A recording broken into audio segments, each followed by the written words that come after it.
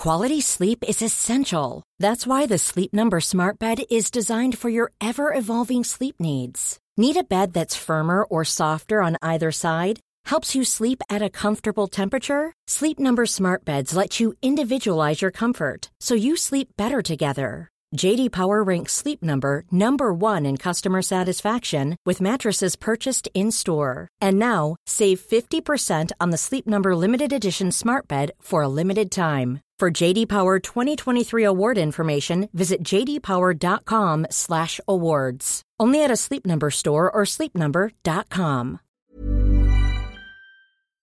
Hello and welcome to the Heredity Podcast. I'm your host, James Bergen, and today we're going to beat away those winter blues with a bit of North African sunshine as we discuss the recent Heredity paper, The Hidden Side of a Major Marine Biogeographic Boundary. A wide mosaic hybrid zone at the Atlantic-Mediterranean divide reveals the complex interaction between natural and genetic barriers in mussels. Now, many of you may be familiar with mussels from your dinner plate, and the rest of you are probably a little bit perplexed by the ability of others to eat something so, well, weird looking. But what you may not appreciate is just how good organisms like mussels are for studying the effects of oceanic barriers on the structuring of marine species. To find out more about this research, I spoke to senior author Dr. Nicolas Bien from the University of Montpellier, and we're just going to dive straight in, so here it is.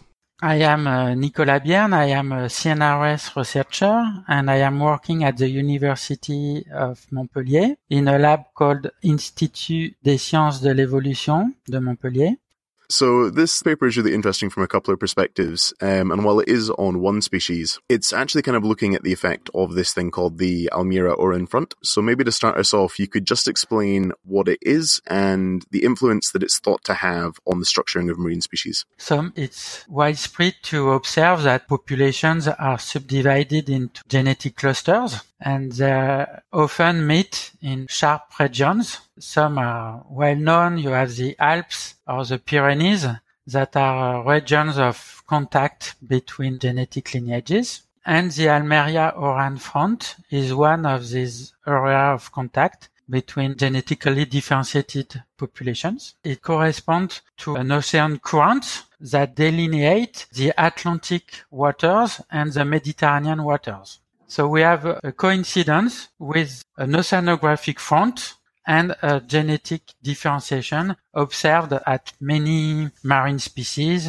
It sounds like it's a really interesting area ecologically and genetically, and you kind of mentioned that it has an influence on quite a number of species. But in this paper, you focused in on the Mediterranean mussel. Maybe you could explain why it's such a good species for studying the effect of this front on the genetic structuring of populations. Okay, so first it's a species I am studying a lot. It's my favorite study system. In Mytilus mussels, you have a complex of species that can hybridize. Here in this paper, we only focus on one of the three species of the complex, the Mediterranean mussel, Mytilus gallophragtialis. So in previous papers, we found that actually gene integration from the other species has an effect on the genetic structure of Mytilus gallophragtialis. So we confirm with many loci that the Atlantic populations and Mediterranean populations of this species are strongly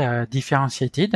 But this differentiation is only found in some part of the genome. So the first reason to study this species is that we have previous works with genome-wide sequencing data. And also the advantage of mussel is that the population size are very large, so it is easy to sample them. And also the adults are sessile. They don't move, so it simplified a lot the interpretation of the data. Yeah, no, that makes it sound like a pretty ideal system to study. So I find it quite interesting. You kind of mentioned that there's a lot of genomic data that's backing up this paper, but you've actually focused in on a couple of carefully selected genes. So what was your thinking behind focusing in on this sort of very restricted set of genetic markers? Okay, so the reason we focus on few markers is simply because we don't need to use more markers for the objective of this paper. It was just to identify the Atlantic genetic background and the Mediterranean genetic background and to try to see how much they mixed in the area of contact. And for this purpose, the 4 markers we used were sufficient. Perfect. and your sampling has covered a really broad geographic area. So what was your thinking behind your geographic sampling? So in all the previous genetic studies of this zone of transition between Mediterranean and Atlantic populations, I sampled the northern coast of the Almeria-Oran front in Spain and never sampled extensively the Algerian coast. So we know that the Atlantic waters enters the Mediterranean Sea through the south. And you have a current called the Algerian current that follows the Algerian coast that is a mix of Atlantic and Mediterranean waters. So the idea is that we could have more mixing in the southern coast than in the northern coast. So that's why we wanted to sample the Algerian coast. And actually, when we did this, I expected to observe a climb in allele frequency that would be larger than in the north. But when we went to sample the Algerian coast, we sampled around 200 kilometers east of Oran, and we observed the Atlantic genetic background in high frequency, even 200 kilometers inside the Mediterranean Sea. This was a big surprise, and the first author of the study, Tahani, had to go back to sample again towards Tunisia. And at the end, we observed that the zone of coexistence between the two genetic lineages is 600 kilometers wide. Wow, that is pretty substantial. Yeah, this is why the fact that we were sampling mussels is an advantage, because it's easier to sample mussels than to fish fishes. Imagine so. So why is this hybrid zone so much bigger than you expected? So the reason why this zone is so large, it's because it's a combination of three standard clinal zones. You have the patch of Mediterranean mussel that is maintained around Oran, one on the west in the Alboran Sea, and the other in the east between Oran and Algiers. Then you have a patch of Atlantic mussels, and again a new line at the Bay of Béjaïa that provides a transition back to the Mediterranean lineage. Perfect. So you explained a little bit there about this hybrid zone extending much further than you thought and this being a bit unexpected. And there were some really interesting results that you had. So I wonder if you could maybe explain your main findings and what they're kind of telling us about the impact of this oceanic front on these mussels. Okay, so when we found this wide mosaic hybrid zone, we basically had two hypotheses. The first hypothesis is that you have environmental differences, and one lineage is adapted to one habitat and the other lineage is adapted to the other habitat. However, it's not our favorite hypothesis in this case because we know that the Algerian coast ecologically is very similar to the Mediterranean waters. So the alternative hypothesis was that connectivity of populations, the marine currents, could explain this mosaic structure. So what is unusual in this case is that as mussels are coastal species, they only live in a unidimensional habitat along the coast. And if you have the image of Spain in your mind, you can see that the northern coast quickly go northward, while the southern coast go eastward. And so quickly, you cannot have connectivity between the northern and the southern coast. Larval dispersal does not allow one generation dispersal between the southern coast and the northern coast. So we introduced this fact in simulation models. And so when you do this, it's like you have two unidimensional habitats, one in the north and one in the south.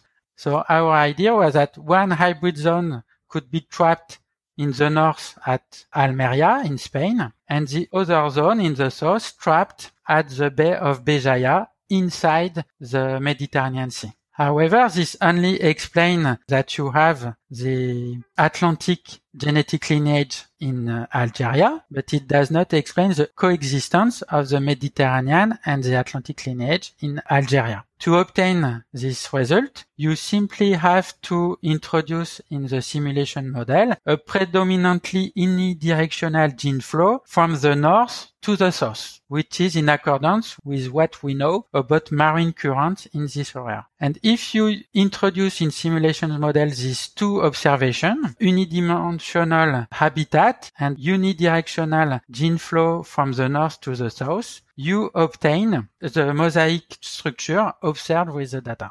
Okay. I wonder if it kind of might have an impact for how people think about aspects of local adaptation. So I think coming into it, a lot of people might expect the lineages might be locally adapted to quite different habitats. Is that a valid way of looking at it? Well, what we can say is that if it was only adaptation to the two environments, we would expect in Algeria to have a gradient of genetic differentiation between the Atlantic waters to the Mediterranean waters. But what we have is really the coexistence of the two lineages with few hybrids. So how do we know that there are few hybrids?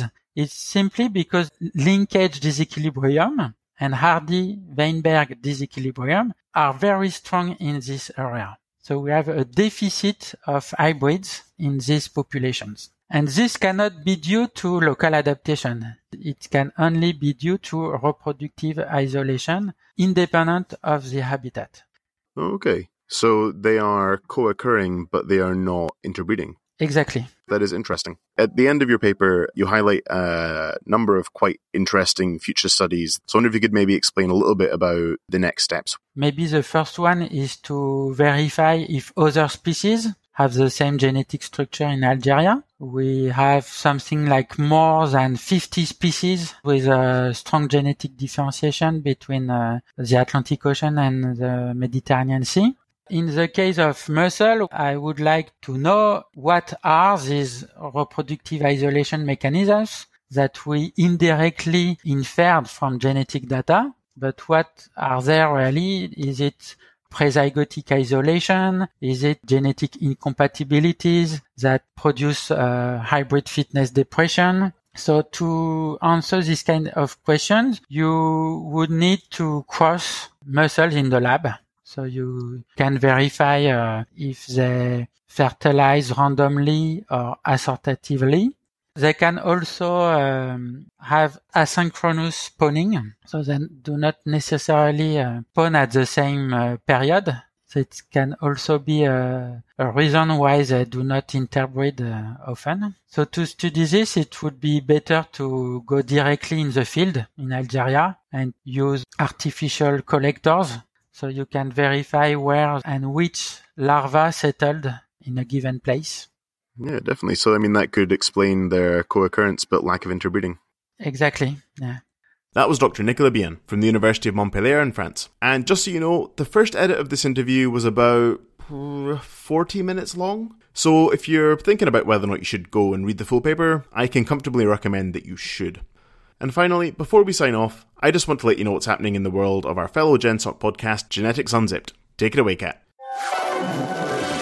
In the latest episode of Genetics Unzipped, we're looking at the genetics of failure, why we fail to lose weight thanks to our genes, and why ignoring genetic information and DNA diversity in drug development leads to billions of dollars being wasted on treatments that don't work. Genetics Unzipped is brought to you by the Genetics Society. Listen and download from geneticsunzipped.com or wherever you get your podcasts. Failing to lose weight? I can relate. Anyway, that's us for this episode. As always, you can find the paper featured on the Heredity website. That's www.nature.com/HDY. While you're there, you can discover more about the journal and how you can get your research published in it, and maybe end up featured in this podcast. If you want to keep up to date with the podcast, you can follow Heredity on Twitter. That's @HeredityJournal. And if you want to get in touch directly, drop me an email at hereditypodcast.gen@gmail.com. I'm James Bergen. Tune in next time. Ever catch yourself eating the same flavorless dinner 3 days in a row? Dreaming of something better? Well, HelloFresh is your guilt-free dream come true, baby. It's me, Keke Palmer. Let's wake up those taste buds with hot, juicy pecan-crusted chicken or garlic butter shrimp scampi. Hello Fresh. Stop dreaming of all the delicious possibilities and dig in at HelloFresh.com. Let's get this dinner party started.